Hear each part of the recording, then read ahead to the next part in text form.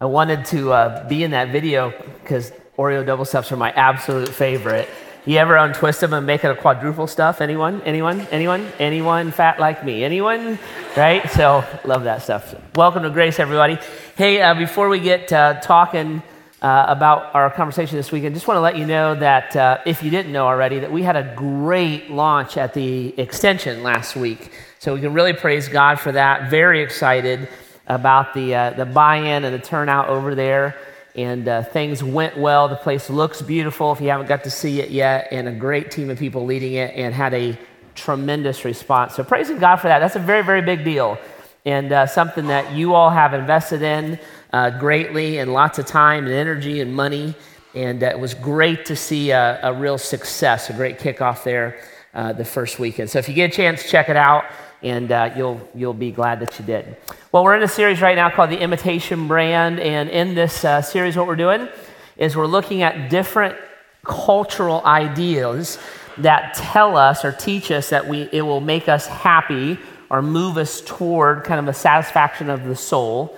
And we're taking those ideas and we're just critiquing them, and we're comparing them against what the Bible says, where God says this will satisfy your soul, this will give you life. And we're seeing what some of the flaws of those ideas might be, seeing some of the ways that we would buy in or not buy in, and then try to understand the path that God would have us go down. Now, some of these ideas are benign. They're not that big of a deal, really. Others are incredibly a big deal because it gets into our soul and how we would look to seek for salvation, what we would look for happiness and fulfillment.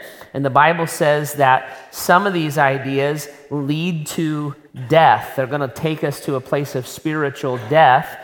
All of Christ's truth takes us to a place of spiritual life. In fact, Jesus says that. He says, I've come to give you life. I've come to give you eternal life, or to save your eternal soul, and life to the fullest, a fulfilling, a meaningful, a purposeful life, kind of while we're on the planet. So some ideas are shallow, like what football team do you like the most? Obviously, God. Cheers for Ohio State. Look what he did for them last night. But others are deep, like where do I find love? What do I invest my life in? Those kind of things. And that's the ideas that we're critiquing and we're looking at a little bit. Now, a lot of these ideas we buy into not because we're rebellious against God, but because we just don't know better. There's two kind of ways that the Bible addresses when we go down a wrong path.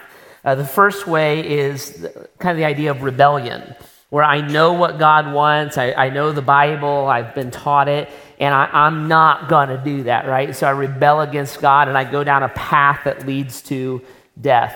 The other way that the Bible kind of addresses this is through the biblical concept of ignorance. Now, to define it a little bit, because in our culture, the word ignorant is a harsh word. So if I called you an ignorant person, I would have insulted you deeply, right? In the Bible, the word ignorance isn't usually used that way. It's usually used in more of the concept of just being unlearned, or I'm not a learned person. So I didn't know. I was ignorant of that. I didn't know. And so the Bible says ignorance can also take us down that path. We just didn't know. Nobody ever taught us. We're raised in a culture. Everybody and everything in that culture kind of said, if you want the American dream, if you want to be happy, if you want to be fulfilled, do these things, right? And we all just were kind of raised that way. And we're ignorant, or we just don't know what God's word says.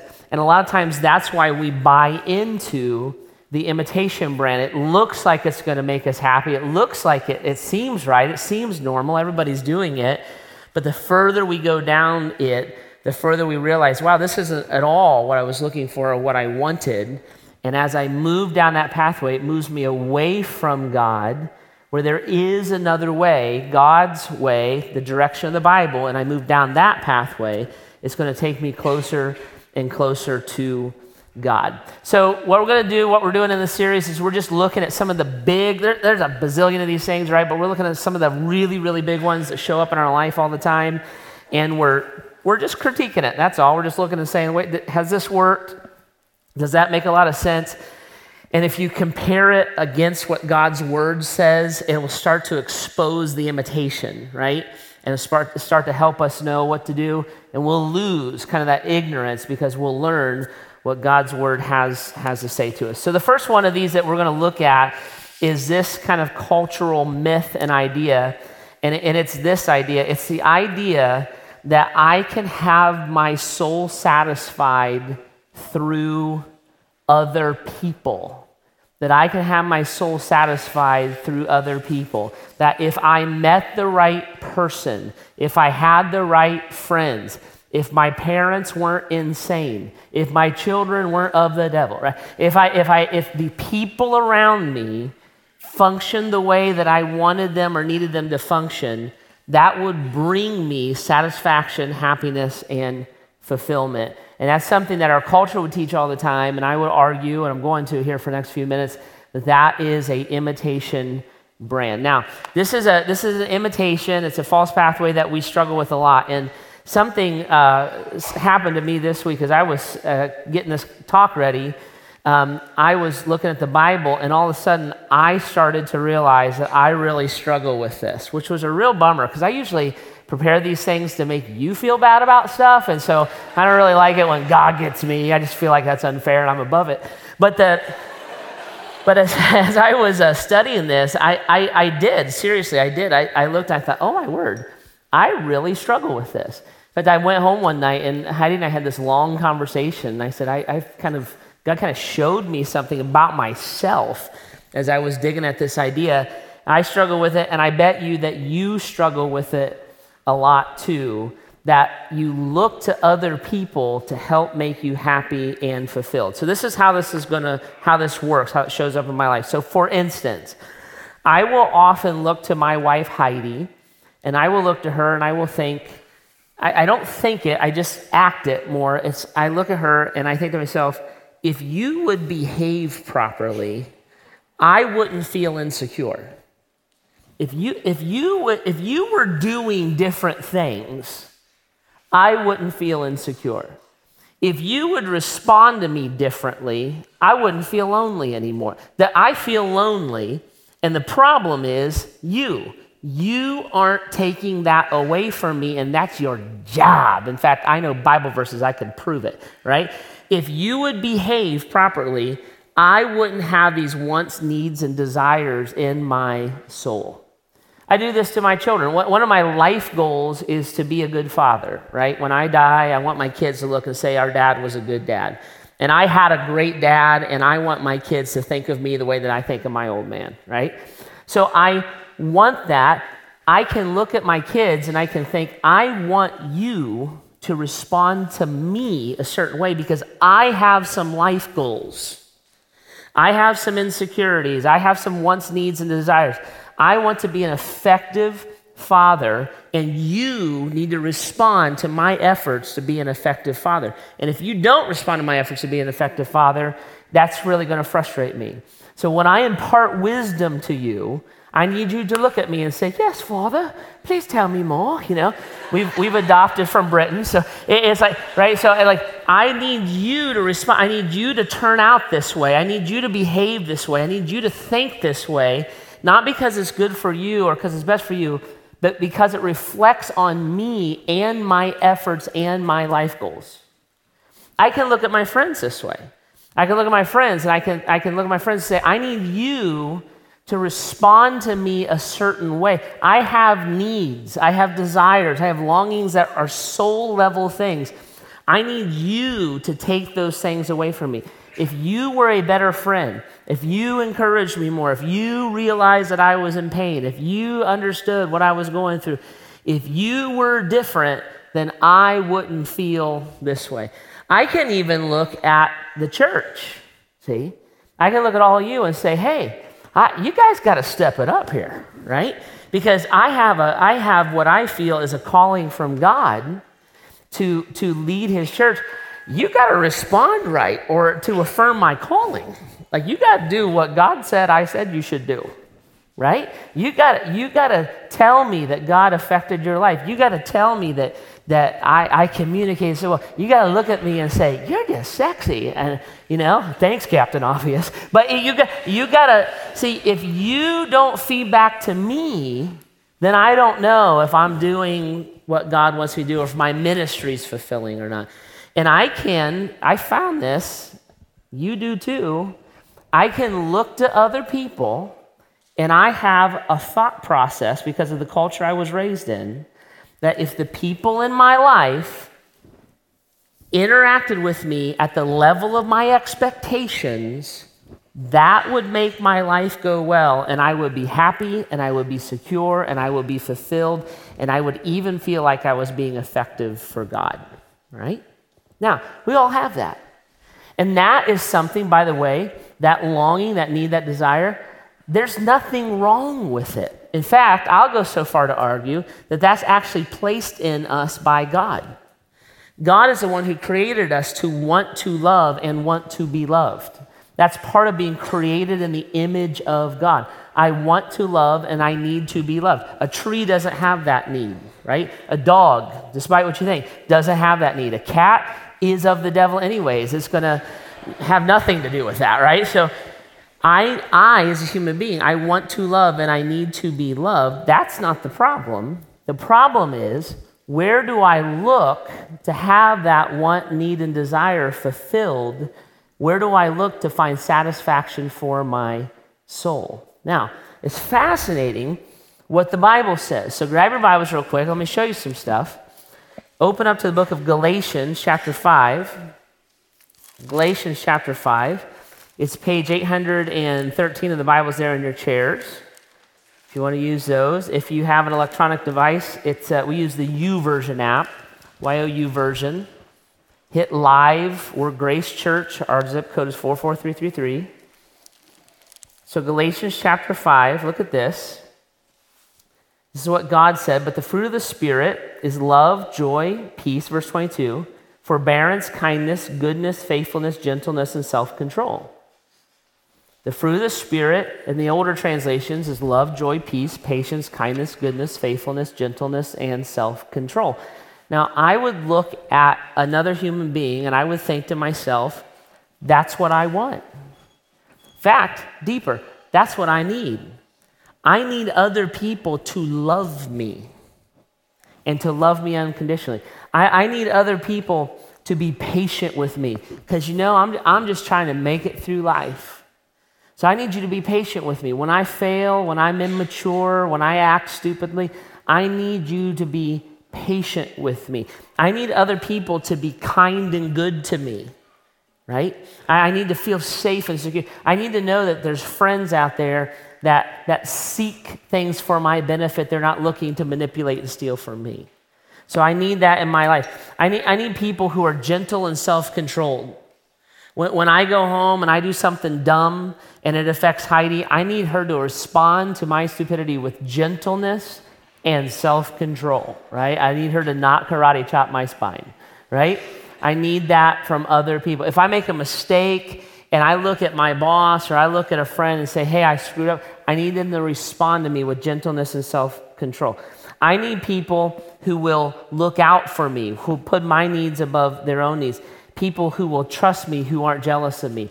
I need people in my life, I need input into my life of love, joy, peace, kindness, goodness, faithfulness, gentleness, and self-control. Sounds good, doesn't it? We all need it. That resonates with all of us. I'll show you another thing. Flip over to the left in your Bible a little bit. The book of 1 Corinthians. 1 Corinthians chapter 13. This is another passage that we would love. We would read this and think, oh, this is what I need in my life, right? We would love it. 1 Corinthians chapter 13, verse 4. This is what love is like. Love is patient. Love is kind. It does not envy. It does not boast. It's not proud. It does not dishonor others. It's not self-seeking. It's not easily angered. It keeps no record of wrong. Love does not delight in evil, but rejoices with the truth. It always protects, always trusts, always hopes, always perseveres. That's what I need. So I need somebody to love me like that. In fact, if you're a Bible person, you might know that passage really well because it's on all of the Afghans that you've ever bought. And you might bring that into your marriage relationship. And if your spouse malfunctions, you might look and say, hey, love is not easily angered. Calm down, big boy, right? Love keeps no records of wrong, sister, right? You're not even allowed to remember. We'll use stuff like this as a club because we want it. We expect it. We look at another human being and we think on a deep level, if somebody would just love me like that, if somebody would just bring kind of these character qualities to bear on my life, there's something in my soul that needs that to be satisfied so that I feel happy and fulfilled and complete as a human being, right? Now, what's the problem? What's the problem? The problem is that these qualities are something that only God possesses in a perfect measure. So God can love me like this. God loves me for who I am, warts and all. God knows your secrets, right? He knows exactly what you did last night, right? And he loves you anyways. God is patient, right? God is not easily angered. He's merciful. God is fair. God is just. God protects. So when I long for that in my soul, the reason that that's been built into me as a human being by my Creator God is so that I will long for God, because He can give those things into my life and He can love me and respond to me at the deepest levels of how I need to be loved and responded to. The Bible says that as I accept Christ as my Savior, when I do, the Holy Spirit fills me, and these qualities start to be dimly, is the word the Bible uses, dimly or poorly or weakly reflected through me. So when you receive patience from me, it's not because Jeff is a patient person, right? Jeff's a jerk. What you get from me is you get elements of God transforming my life. So there are moments that you will receive patience from me, and then there's moments that you will not. There are moments that you'll receive gentleness from me, and there are moments that you will not. There are moments that I will not keep a record of wrong. Oh, I'm so quick to forgive. And then there's moments that I remember every single detail of what you ever did, right?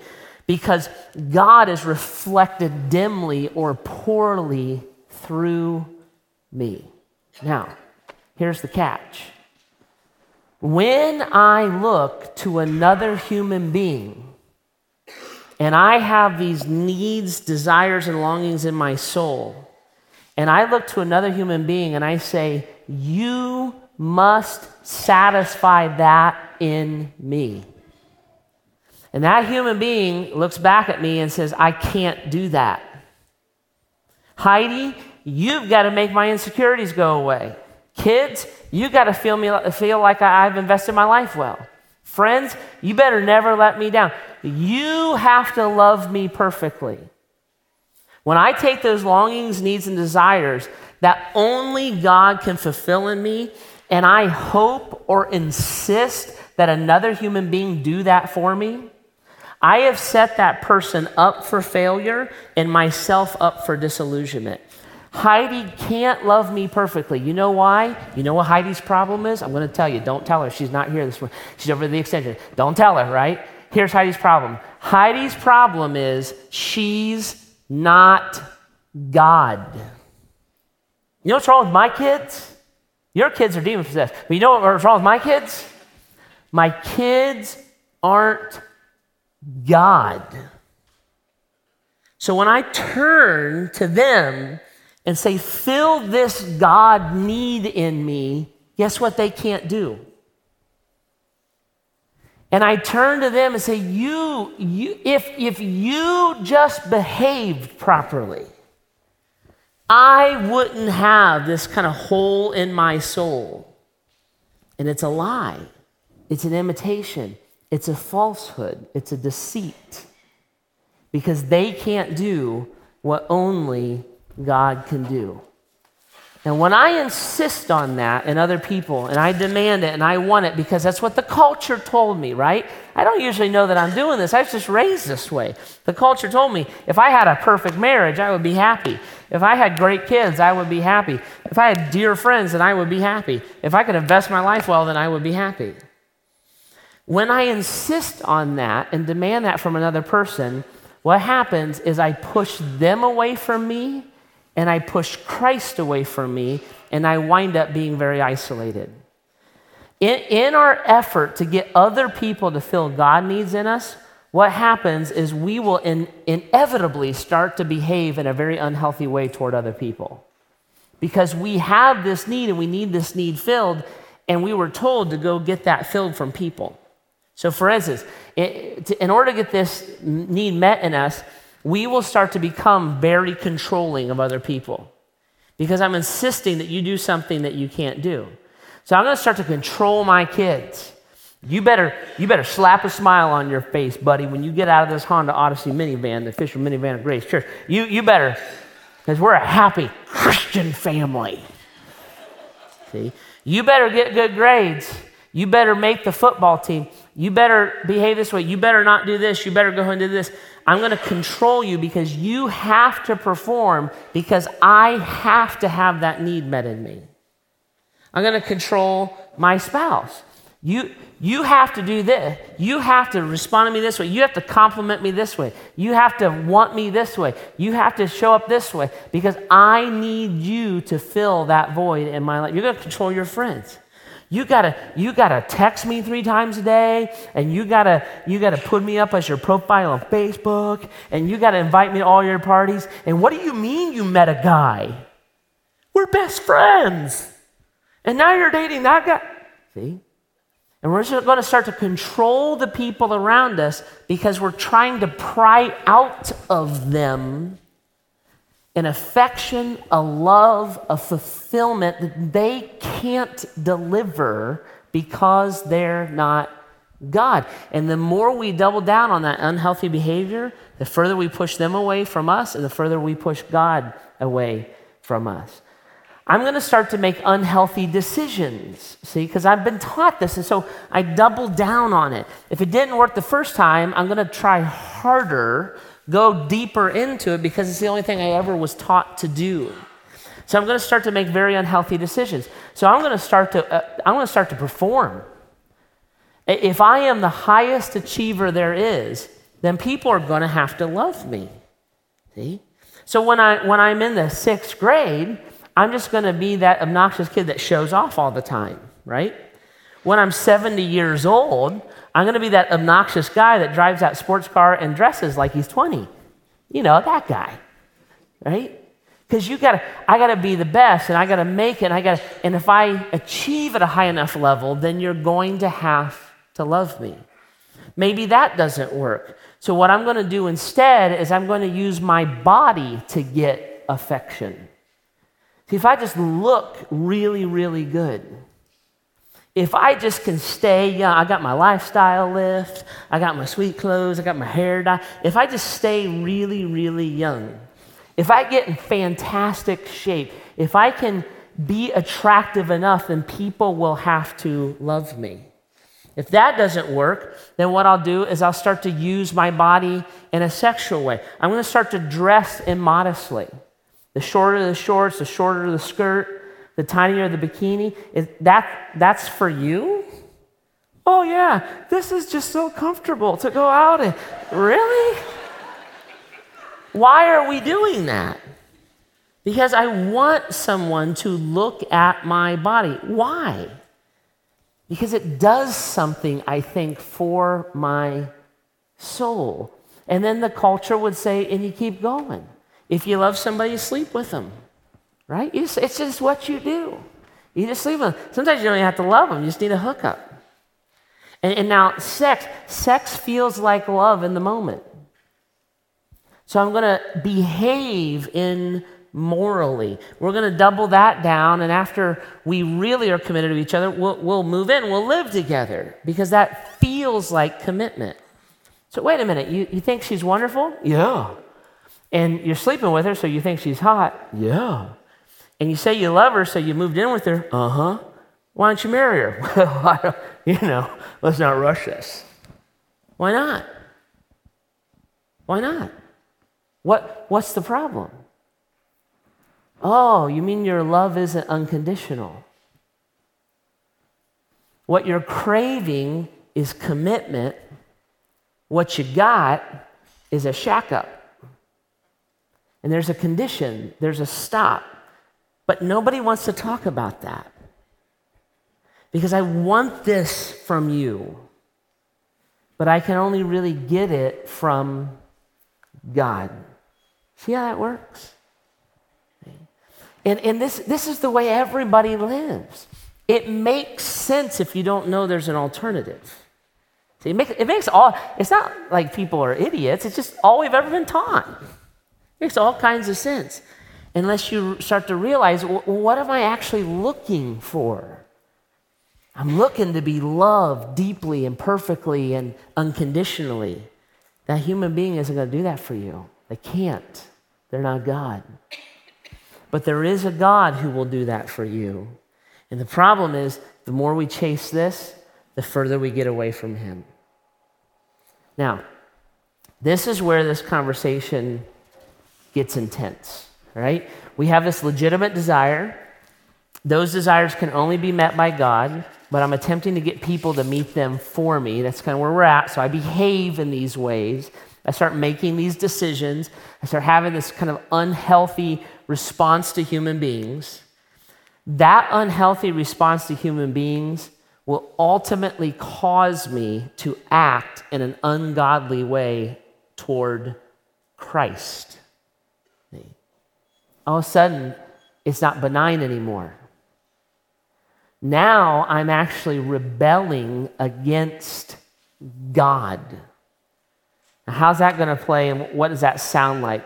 It's not going to sound like, you know what, today I decided to rebel against God. It's not going to sound like that. It's going to sound like this. My husband is an idiot. All right? And guys, I get these emails from your wife all the time, right? So, my husband is an idiot. He doesn't lead our family. He has a bad temper. All he ever does is watch football. He's a jerk. This is what Heidi would say about me. But right, my husband is an idiot. If my husband wasn't an idiot, then I would follow him, support him, help him, and give the best of myself to him, like God tells me to.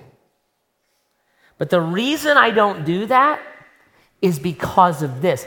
He's not meeting my needs.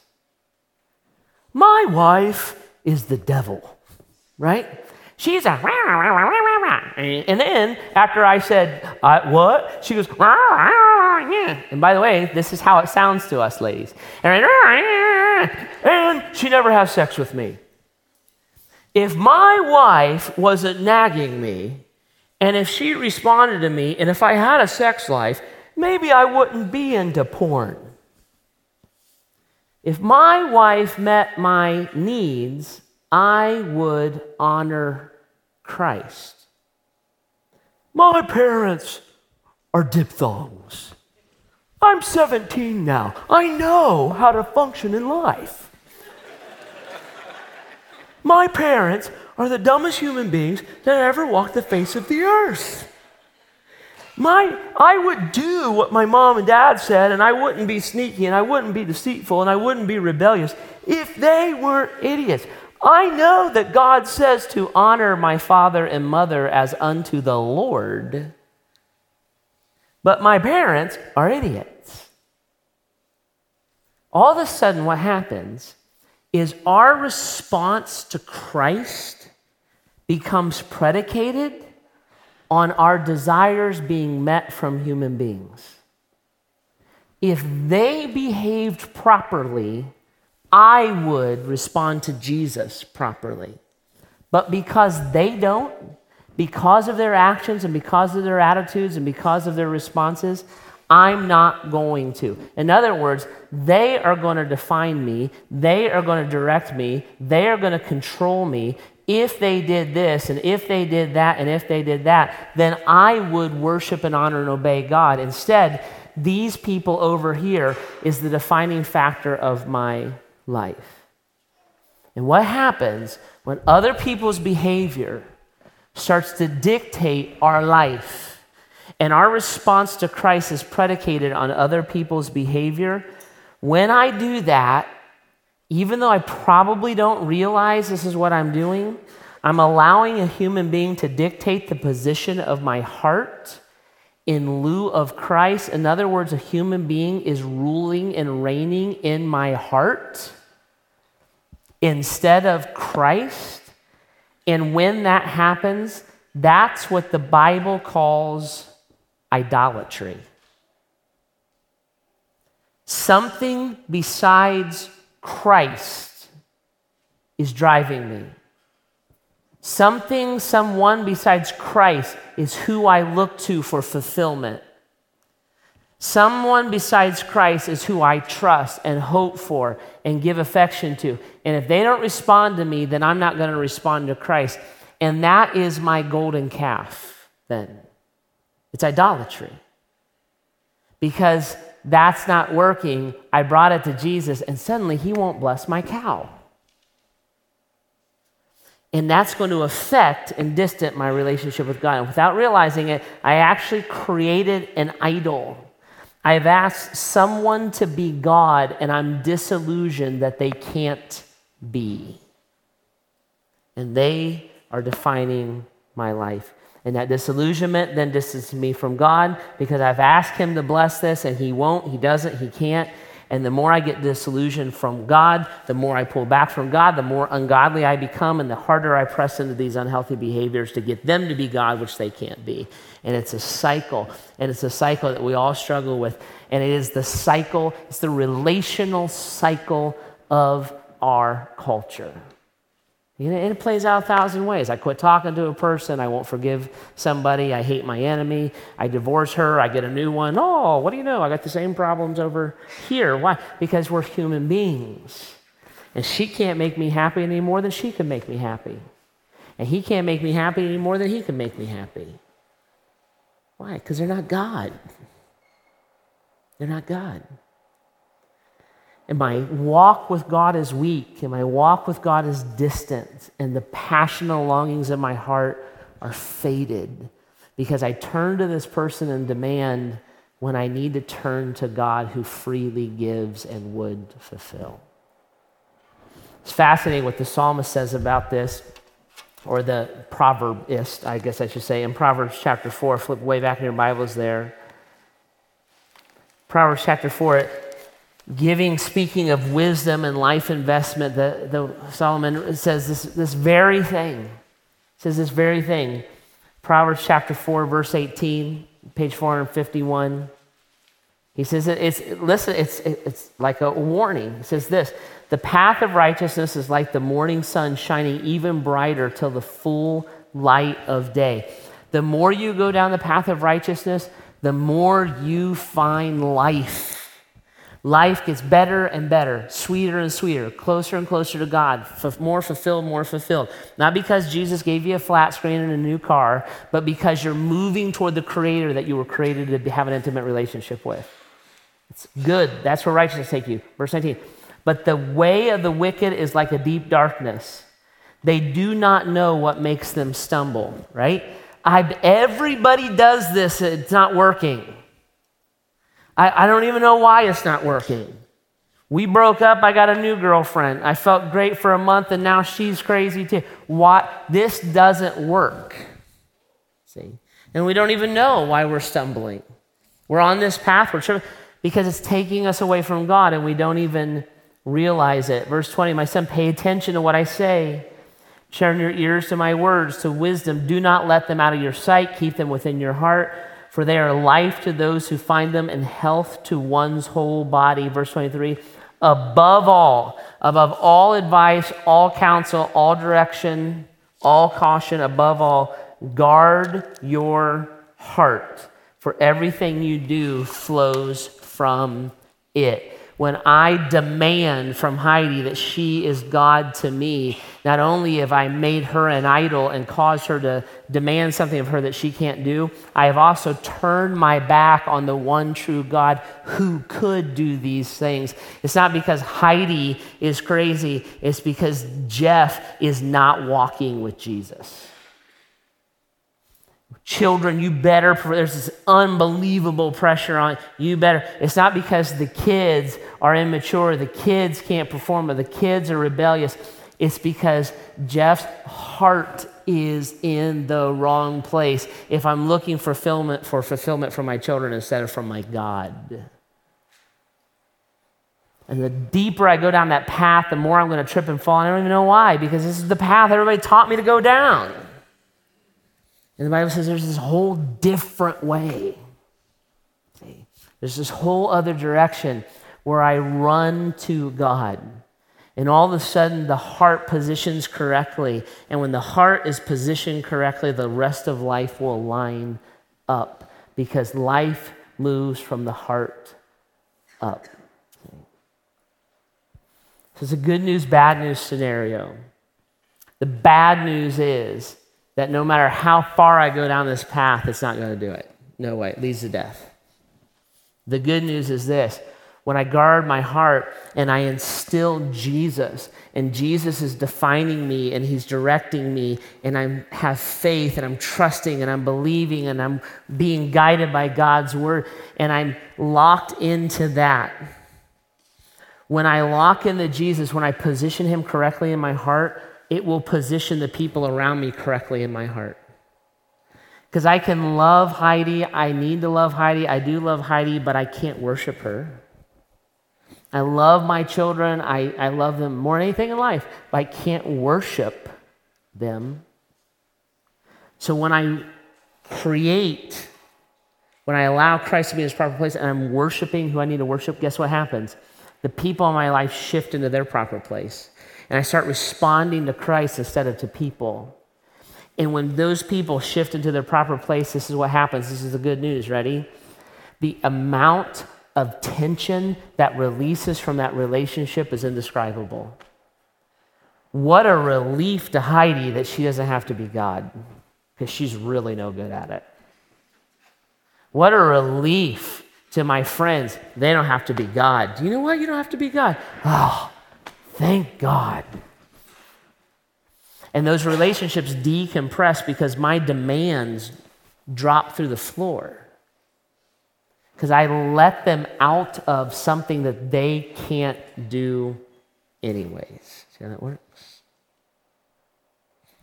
I worship Christ and Christ alone. And I don't necessarily get up in the morning and think, I'm going to create an idol for myself. I just kind of do. But if I learn that, I recognize how wide apart these two things are, God's word directs me back to his heart and then deeper and deeper in relationship with him. Now, I want to put some handles on this for us, because it's a big conversation, kind of hard to get our heads around in some ways.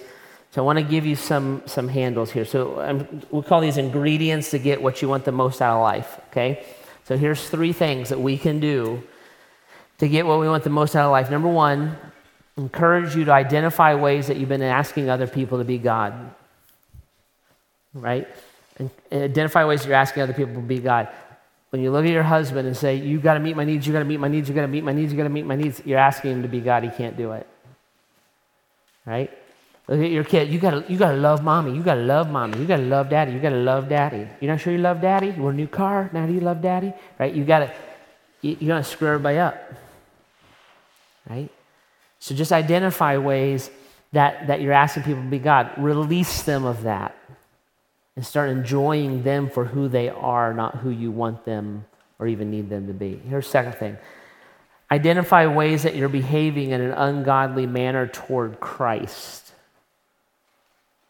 That you're behaving in an ungodly manner toward Christ. God, I would do this if he would do that.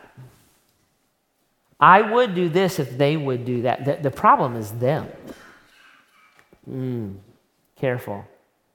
Because what that means is that all the external relationships define your relationship with God. You just made them idols. My response to God is my response to God. And it supersedes the external things that are happening in my life. And it will orient those and put them in a proper place. So I start identifying that. Oh man, you know what? I know what the Bible says about X, Y, Z. And I realize I don't do that. I refuse to do it. I don't want to do it. Because my heart is hard toward this person, right? Last thing then, instill the real God. Instill the real God. And guys, this starts with salvation, of course. Where I look, this is the bottom line of salvation. When I look at God and say, I will do this myself. What I've done is I've made myself God. And God looks and says, actually, you can't do that. You can't save yourself. You can't work your way to heaven. You can't put enough money in the basket, right? There's no way. I have to do this for you. So when I humble myself and I receive from God salvation, that's when I become saved or a follower of Christ or a Christian, right? That's the essence of salvation. I'm instilling God in my heart. I'm following him. He is the definer and director of who I am. And then that process, instilling God in my heart, is a reoccurring process. So every time I want to launch out at my kids to control them, I have to instill Christ in my heart. What would Jesus do in this moment, right? He'd strike them dead. That's what he would do. No, you know? What would he do in this moment? Would he look through a person? Would he be patient? Would he be kind, love, joy, peace, patience, kindness, goodness, faithfulness, gentleness, self-control? I can't manufacture that on my own, but I can invite, kind of renew and re-invite Christ to manufacture that in me. God, I want to kill him.